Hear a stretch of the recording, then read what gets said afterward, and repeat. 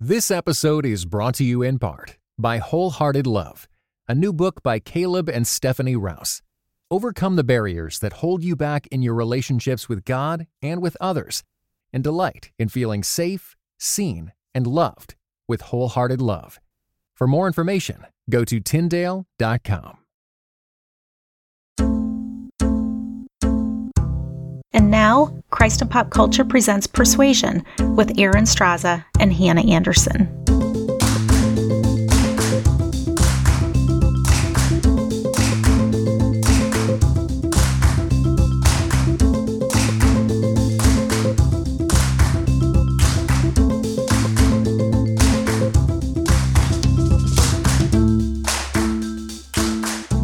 Everyone, I'm Aaron Straza, and with me is Hannah Anderson. We're your hosts for Persuasion, the place where fine ladies, rational minds, and the best kind of company gather to discuss all sorts of ideas and issues. Thanks so much for joining this conversation today. We're digging into a mini-series for late summer that we are calling Getting By. And each episode, we're inviting a guest who has something specific to share about how we can get by in life, considering all the things happening in the world today. Now, Hannah, I have been thinking about our kickoff conversation in the previous episode and how we are discussing this idea of getting by. And one thing that has struck me in the past few days is how much casual conversations have changed because of how the world is right now. And as I've been out, like grabbing some groceries or something, we have on masks, so that is different with conversation, but even the content of the conversation has changed because of what's going on in the world. And it's a little weird. Have you noticed that? It is. I found this to be true when I started signing off emails this way. May God keep you in his mercy. As if I were because I may never see you again. Yes, keeping a diary in the midst of the Civil War or the plague. But I did. Even like my most basic correspondence suddenly had this heightened level of, I may not talk to you ever again. So I must give you all the well wishes.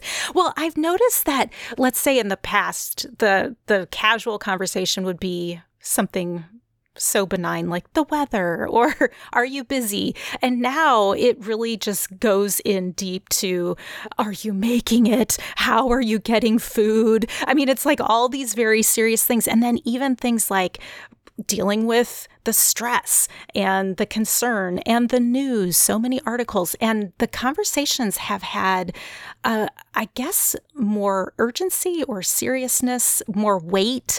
And it just feels heavier to me than how it would have been, let's say, before all of this kicked in. Absolutely. And I've noticed it too in media. Now, obviously, media is always going to have an emotional element to it because that's how it sells. But my kids and we were sitting down the other night to watch a special about coronavirus and schools and all that. And my middle son, he's 14. He's just like, oh, I just can't take it anymore. It's too stressful. Like he just even watching the program.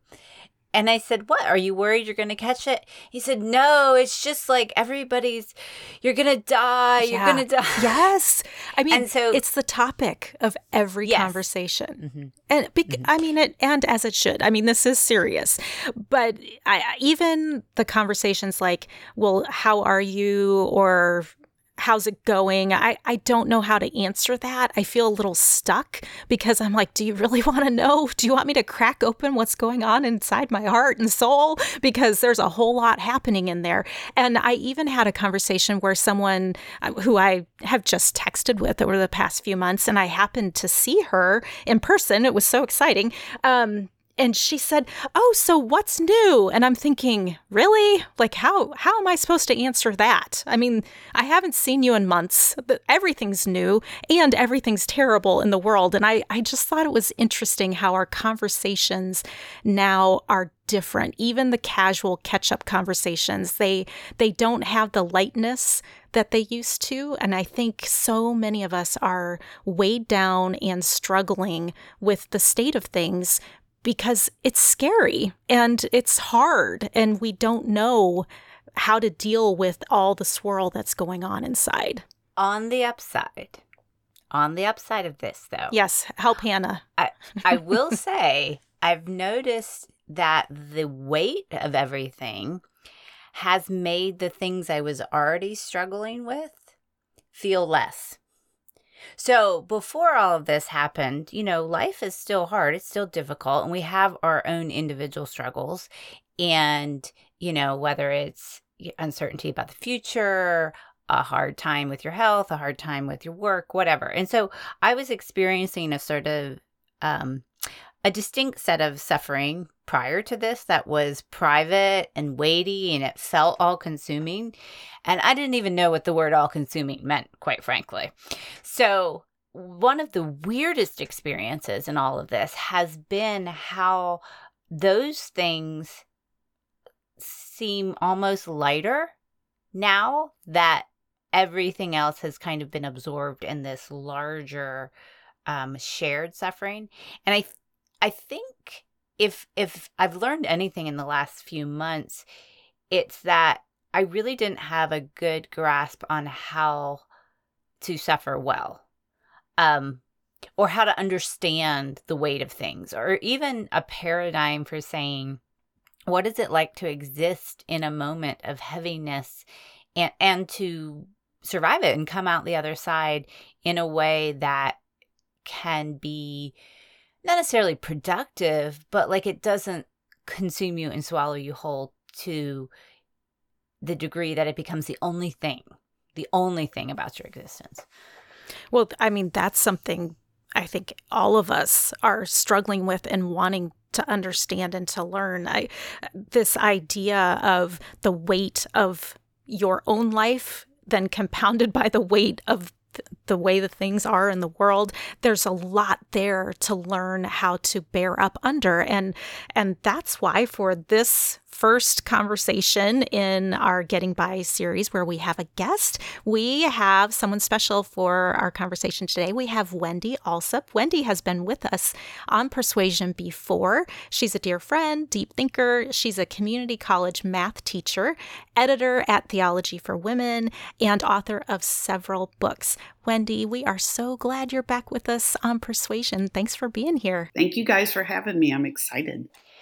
Now, Wendy, we wanted to have you on specifically because of your latest book, which is actually about the topic of suffering, which I have to say was fairly prescient of you. Very good job of getting ahead of the curve there. But your book has been released with IVP. It's called Companions in Suffering. Tell us, though, before we get too far into discussing the book and how we should frame our thinking about even the concept of suffering, how are you getting by right now? What is bringing you comfort and clarity? How are you surviving? Yeah, I like this question because it made me reflect. I am surviving, and sometimes you don't really think through and acknowledge why it is. And so I've got two things. One, in fact, I'm going to do it today. I have several ladies from my church, which we have a little cross-cultural church plant, but our relationships are deep and real, and they're safe in terms of we all have a similar ethic about how to quarantine during coronavirus. So we have this little outdoor restaurant in my hometown, and we every now and then someone will just send out a text, guys, I need y'all. Can we meet this week? And they have been so helpful for emotional and mental relief, and just some physical presence and with people you feel reasonably safe with. But then the other thing, I'm a news addict, which is not the healthiest thing in this season, but I live on a farm. And so I could turn the news off and go on my screen porch. And Hannah's been out here. It's beautiful.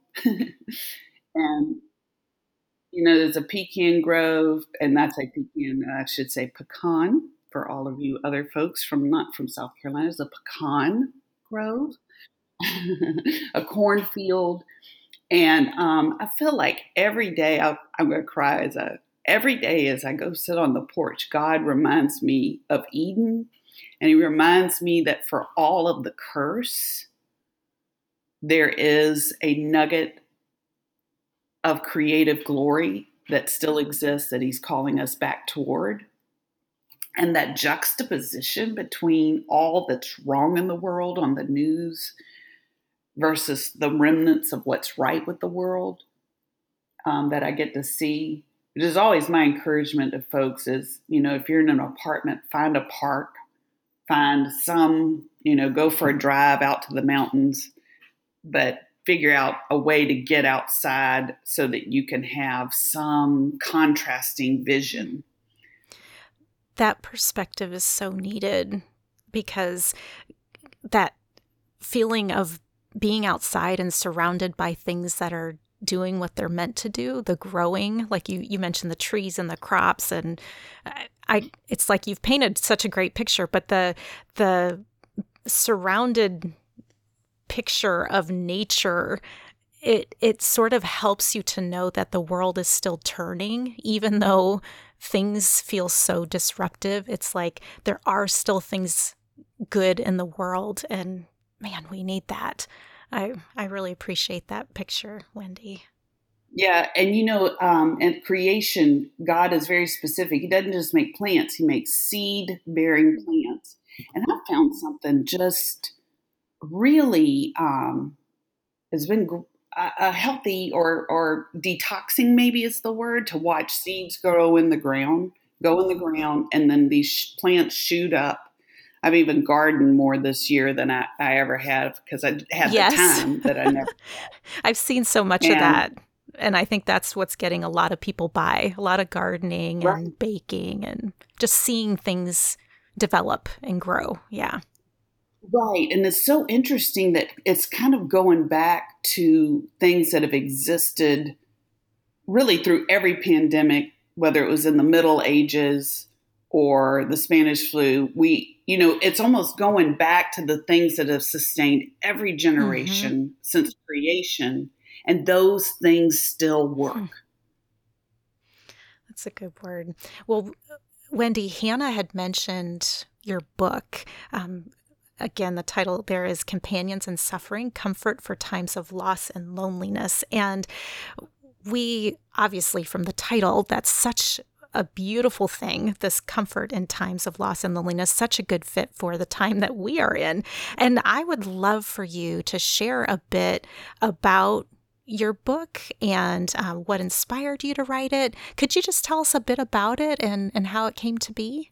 So in 2012, my family life went in a direction as it involves my ex-husband, and I try to be circumspect in the details I share. I want to share my story, but not necessarily expose him so much publicly. But we just went down a path in our marriage and with his mental health that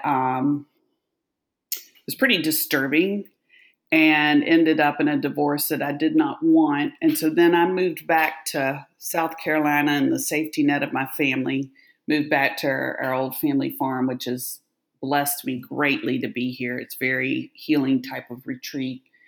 And then I was diagnosed with breast cancer. And at that point, I'm a single mom, only, income depended on me. Single mom with kind of a disturbing family history, trying to make by and help my elderly parents. My mom and dad are in their 80s. And so anyway, all that to say, it was a very disturbing diagnosis. And I strongly wrestled with God and had, I guess, 6 surgeries over a 2.5 year period. And it was very alienating. It was mostly alienating in my head. It was alienating physically. But looking back, the alienation was really in my head because, especially in the South, where you try to be, people don't bare their souls. And, you you try to, I don't know, it's a little different than it was in Seattle. And so I felt so different in my head and did not know how to engage again with the people that I had normally engaged with. I couldn't superficially, for sure, because I had no superficial left in me. And so I felt very alienated. And my church on both coasts really spoke into my life, walked with me well. And so that's why I do like to distinguish. I don't want to reflect poorly on anybody who was walking with me during that time, but I had to find my way back out of my head. And I found it a lot through solidarity with the scriptures and the stories of scripture. And so that's what I kind of want to bring to sufferers, where in scripture, the Bible says, Jesus said, I will not leave you as orphans. So when he returned, he did not leave us by ourselves to navigate these kind of terribly hard situations on our own. And so I try to spend time in the book really helping folks find solidarity, find in scripture, in the people of the faith that have gone on before us, and even in our own churches. I have a real good, solid group of folks who have suffered, who support me. So that's kind of the message of the book. This episode is brought to you in part by Beyond Ordinary Women Ministries, which prepares Christian women for leadership. At BOW, we believe that every woman is a leader because she influences someone. So, whom do you influence? Do you mentor a woman? Serve in the workplace? Or do you lead a small group, teach the Bible, or even lead an entire ministry? No matter who or how many you influence, our free online resources will help equip you. Our videos, podcast episodes, and articles from experienced women leaders will encourage you and perfect your leadership skills. They offer wisdom for dealing with ministry pitfalls, current biblical issues, health for your own soul, and insights for shepherding others well. In addition, BOW offers Bible studies designed to connect women of multiple generations. They provide a challenge to both women new to the Bible and those wanting to dig deeper. Be our guest and browse all of our free resources and low-cost Bible studies at beyondordinarywomen.org.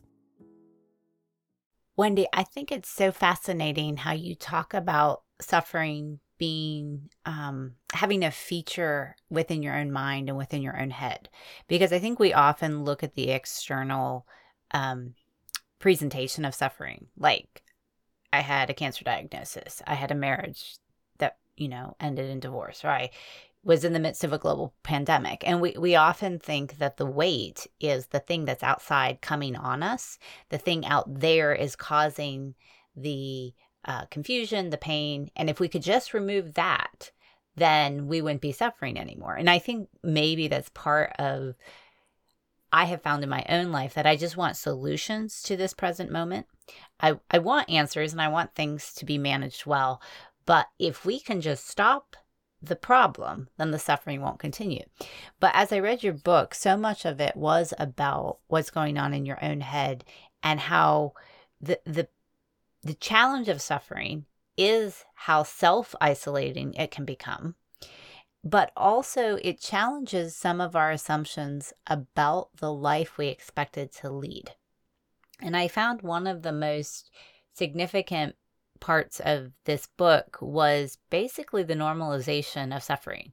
To say that suffering is part of the human experience, and that often our theology doesn't adequately account for it, because it's actually giving us a different message about how we would lead life on this broken earth.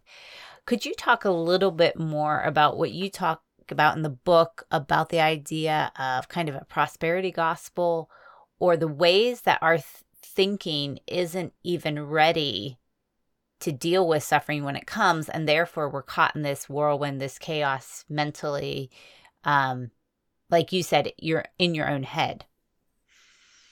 Yeah, I do think we have what I call the prosperity gospel of conservative evangelicals.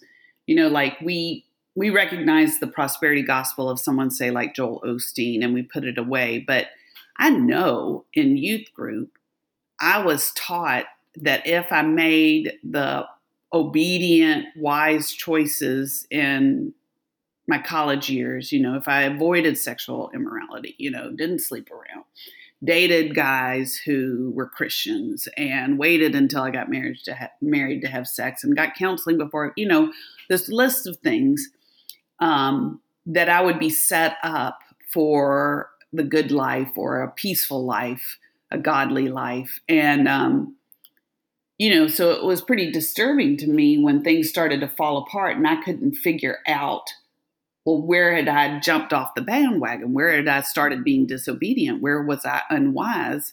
And it was very vexing mentally to kind of wake up and realize, well, actually, the predominant story in Scripture is of suffering and God being faithful through suffering. And it's not just like Joseph and Job's life, but you have it in David's life. You have it in Moses' life. Moses was separated from his mother. Moses' mother did not get to long-term raise her son. And so you have suffering that at every generation is actually the norm of their story. Jeremiah's life, suffering is the norm, not the exception, even for those who make wise choices. And I had to go through suffering before that theology was cleared up in my head. It doesn't mean that wise choices, there's no benefit to wise choices. I think there very much is benefit to obedience and wise choices, but that's not why we obey. And that's not why we choose the wise way. We obey because God is worthy, and we obey with a long-term view of where He's taken us. But it is not, it's just a very transactional relationship. If you obey God or make these choices because you think He's going to bless you really materially. In the end, we do attach some idea of material blessing. And so if we lose the job, if our car wrecks, if our kids make poor choices, we have really attached a transactional thing with our obedience to God, and we're disappointed in Him because He didn't do His end of the bargain. And for me, that had to be exposed through suffering. And as hard as it was good for me to have that exposed. I see so much of the connection being almost like there's the cause and the effect. And every time something goes wrong, it's sort of like, well, there's a reason why it went wrong, so let's figure it out. And most likely it's because you failed to do something. And so then it becomes this sense of like, well, if I keep my list the way that I should, do all the right things, then life should turn out the way that I want it to turn out. And if it doesn't, then that's when either you have somehow hidden sin that you didn't know that you had, or like you've caused the suffering because of something that you missed, and almost as if you could live the perfect life if you did it just right. Like if you did everything just right, then you will have the life that you want. That's hard to grapple with because none of us have that perfect life. And yet these thoughts are still so pervasive. Like, what is it about our thinking that it's like we see what you're saying in Scripture and we all agree with that. And yet we still want to be able to check all the boxes and get the life that we want. Like it's still there. I think it's two things. One is that we don't really well discipline or distinguish between discipline and punishment. So God, Romans 8:1, there's no condemnation for those who are in Christ Jesus. All right. So punishment is put away. God is not I'm not under an eye for an eye, a tooth for a tooth. Now, God will discipline me, which is discipling, right? There's a reason that those two words in English are closely related. He will teach me and train me in righteousness. Now, when it comes to, a problem in my life, which I was very vexed trying to figure out, like you said, I'm an earnest Christian woman self-examining. What did I do wrong? Where did I drop the ball? How did I get myself in this situation?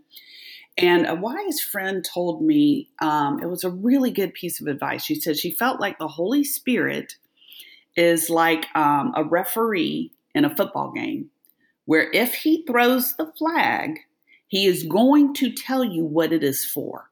Like there's no value to the Holy Spirit of convicting me, but he never lets me know what he's convicting me of. And so it's not like I've never sinned in my suffering, but the feeling that I've done something wrong, but I don't know what it is, that is not of God. The Holy Spirit is going to convict me of sin. But he's not going to leave me. He doesn't leave us as an orphan to figure it out on our own. And that was a really helpful distinguishing thing for me. I sin against my kids in particular, and the Holy Spirit convicts me of that sin. But when I feel that, well, what did I do? And then I'm caught in some kind of self-deprecating, self-examining. Well, maybe, I need to add this to my list of righteous behavior. Well, I don't think that's of God. That's not consistent with the Holy Spirit. And you say that in such a weight removing way. Like, it is a freedom to hear that God is not going to treat you that way as if he's just waiting for you to figure it out and your suffering will alleviate once you figure it out. Like, that's not the character of God. But one thing I've also been struck by, even in the last few months, about this question of why am I suffering? What can I do to stop my suffering? Is that those kinds of questions also center us, right? So they're very natural and normal questions for people who are hyper concerned about their personal experience, their personal faith, their personal encounter with this. And I think one of the most freeing things that we can do in suffering is just create a category that says, this may have nothing to do with me. Now, I can live faithfully in it. I can sin in response to it. I can move toward greater virtue in response to it. But when you have something like, I don't know, a global pandemic come upon you, it forces you to remember that this really isn't about you and you're not the center of why this is happening. I think sometimes in our individual suffering, when it's a private, personal suffering, we can get trapped in that kind of cycle of, what did I do? How does this affect me? Me. When we move into a space of collective suffering, where we're all suffering together, I've found that it kind of gives you enough margin to say, maybe bad things just happen. Maybe this is just a broken world, and there doesn't have to be a direct line between 2 points about why I'm experiencing the weight of the brokenness. Like, I experience it not because I did something, but because I exist in a broken context. Right.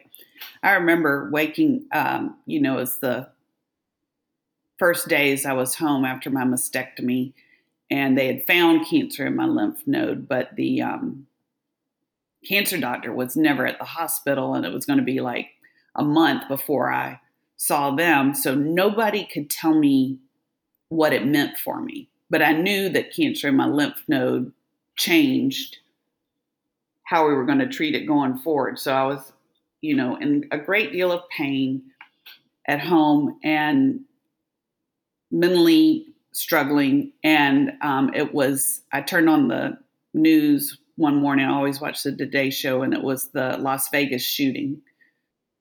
And, it was so painful to watch. And yet there was something about the fact that that my body wasn't the only broken thing in the world, and I wept with them. I wept for them, but I more just wept with them. And like, it gave me permission just to weep for myself, weep for them, weep for all that was wrong in the world, weep for broken bodies, my broken body, their broken bodies.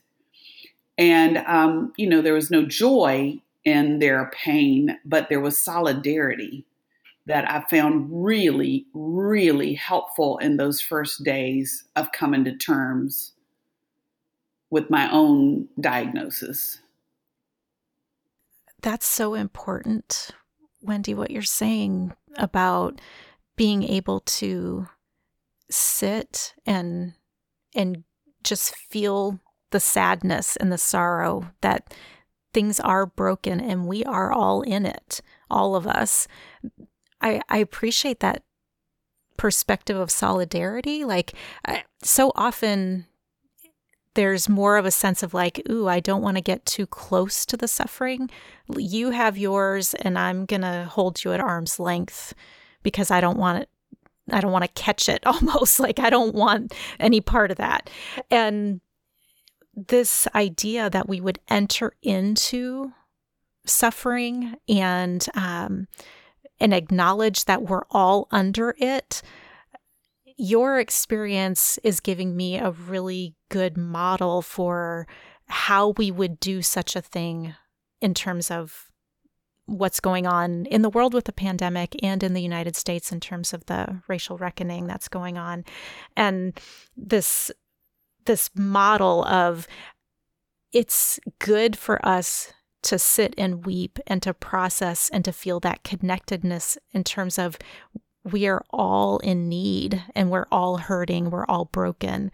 I've had that experience in watching the news or reading an article. I feel like that is such a holy moment where you feel that connectedness, and I do think it is God awakening the heart to help you to understand the weight of grief that He has when He observes all of us like sheep without a shepherd and the suffering that we're going through. So that's really profound and helpful. Yeah. And, another thing, and I really try to explore this in the book, is what you're saying is Jesus.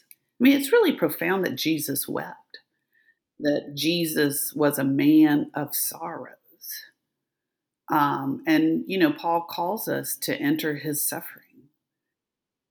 And it's part of union with Christ. We think of union with Christ, or for those who, ponder it, I've long thought of union with Christ as how he empowers me.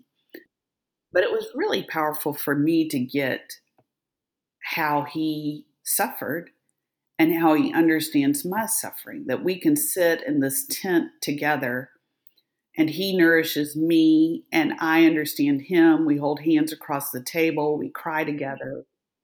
But I think it's so profound that he knew he was going to heal Lazarus, but he saw all the pain of the world. They were upset. There was mourning. And even though he knew he was about to make it all right, he wept at their suffering.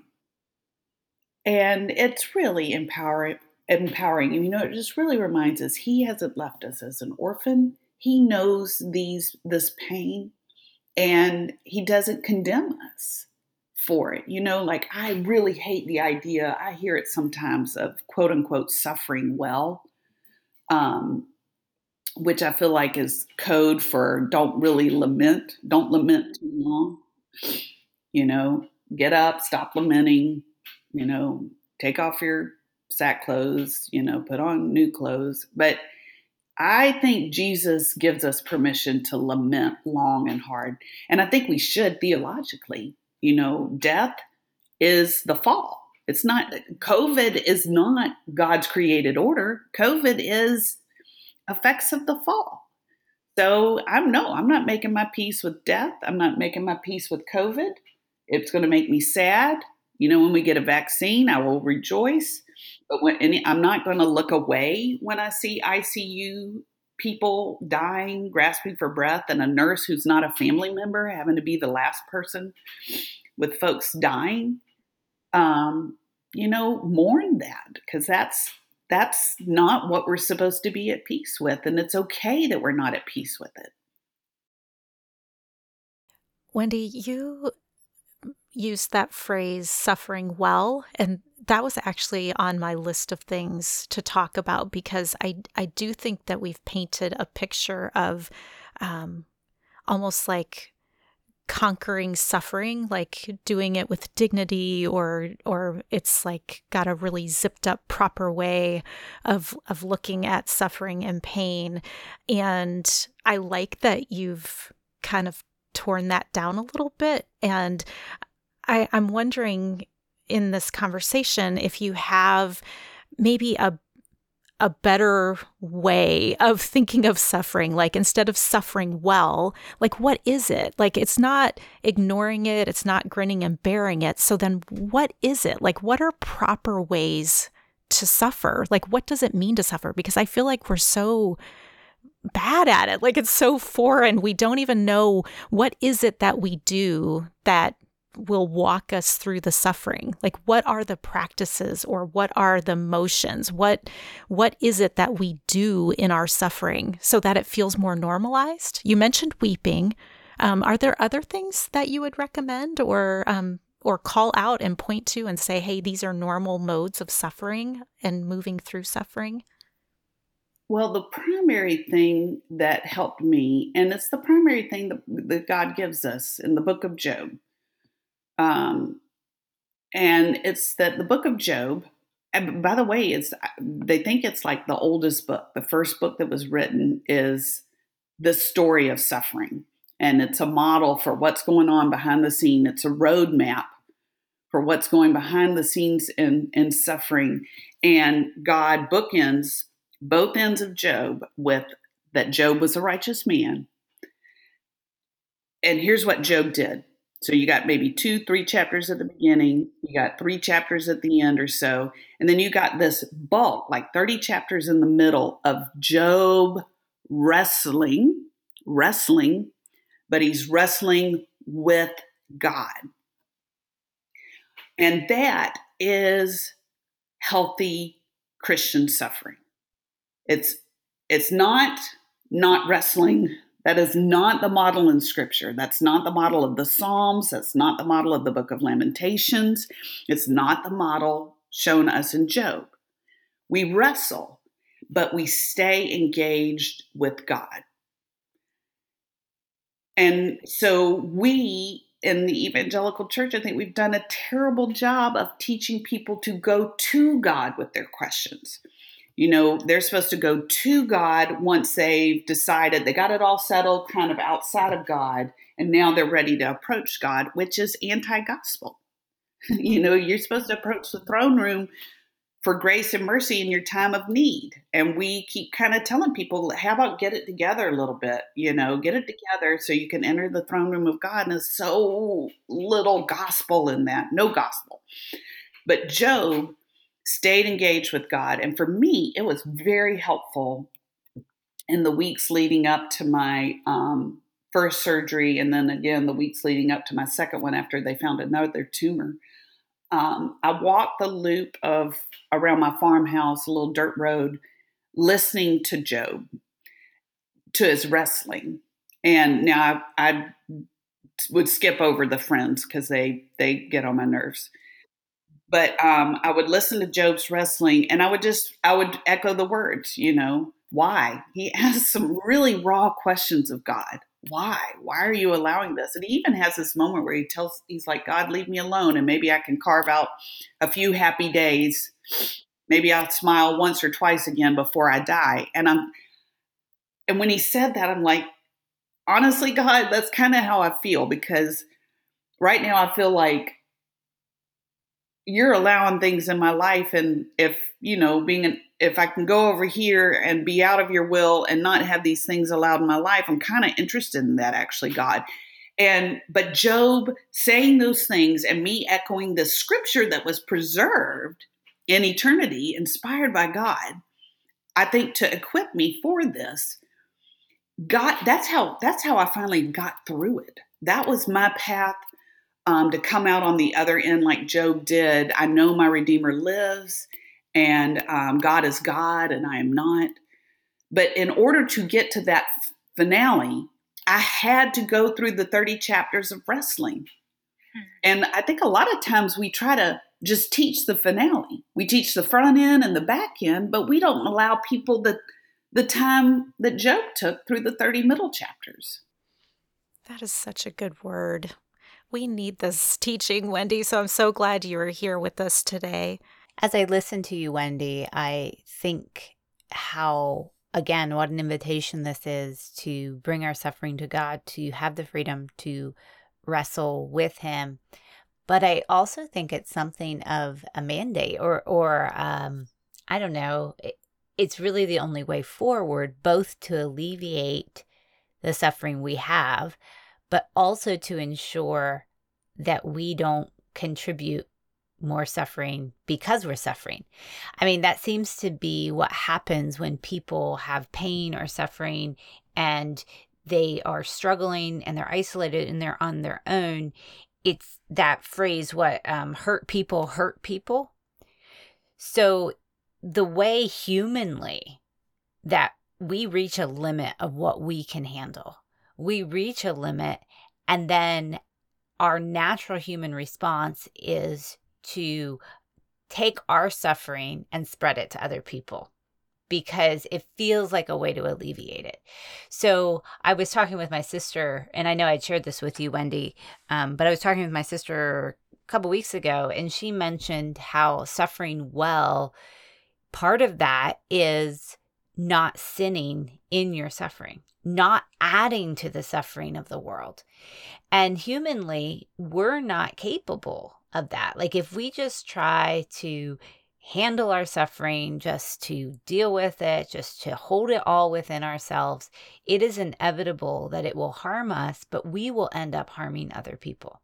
And so that call to take it to God, to wrestle with Him, is more than just, this is the way you'll feel better. It is the way you won't hurt other people.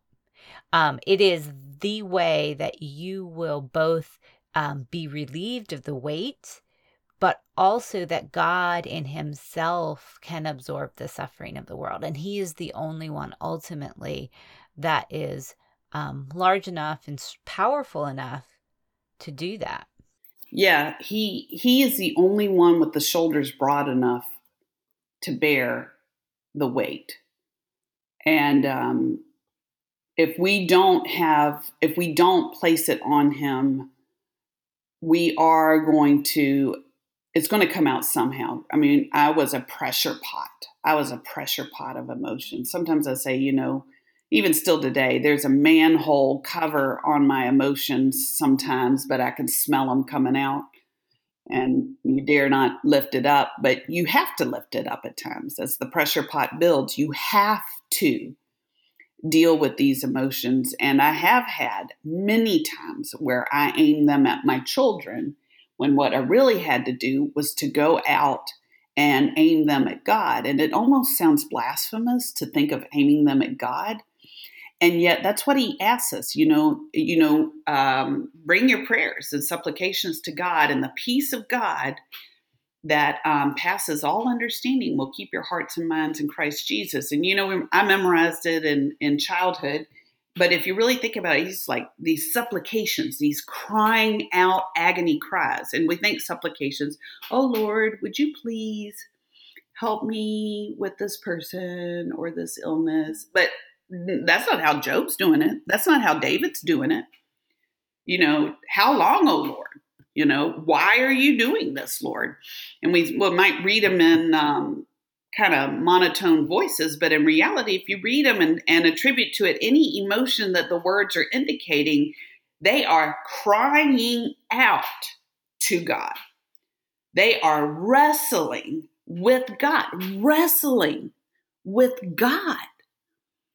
And that's because the emotions require. This is the fall of man we're talking about. These are the outworkings of all that is wrong with the world. My kids can't handle that.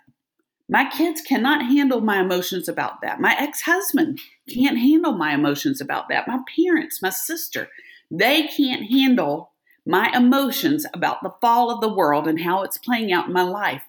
God can, and God invites us to. God recorded in Scripture, in his eternal word, the invitation to wrestle with him and the model to wrestle with him and bring these things to him. And that's what suffering well is.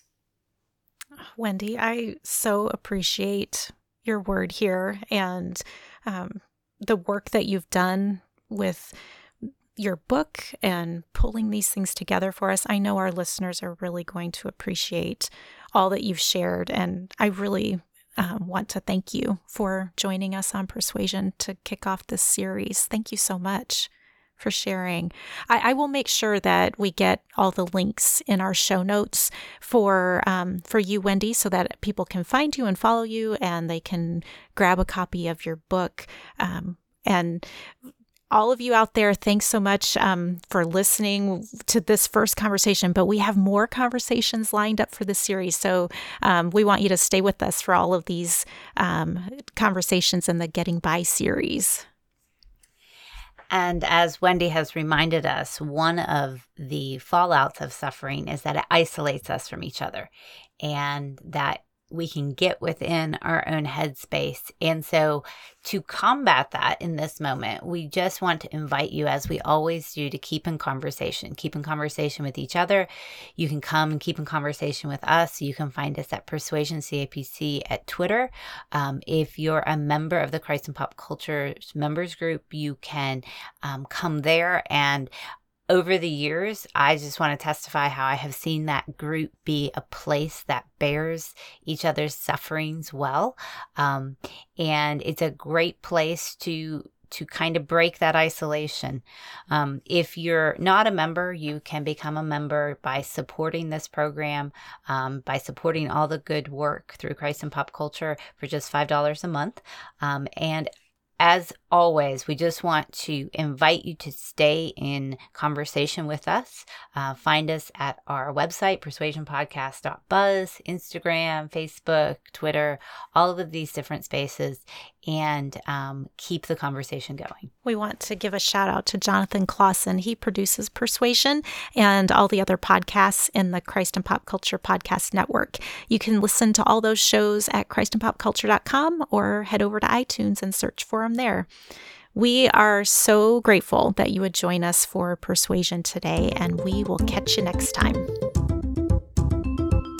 You have been listening to Persuasion with Aaron Straza and Hannah Anderson, an official production of the Christ and Pop Culture Podcast Network. Please rate and review the show in iTunes and check out our other shows at christandpopculture.com/network.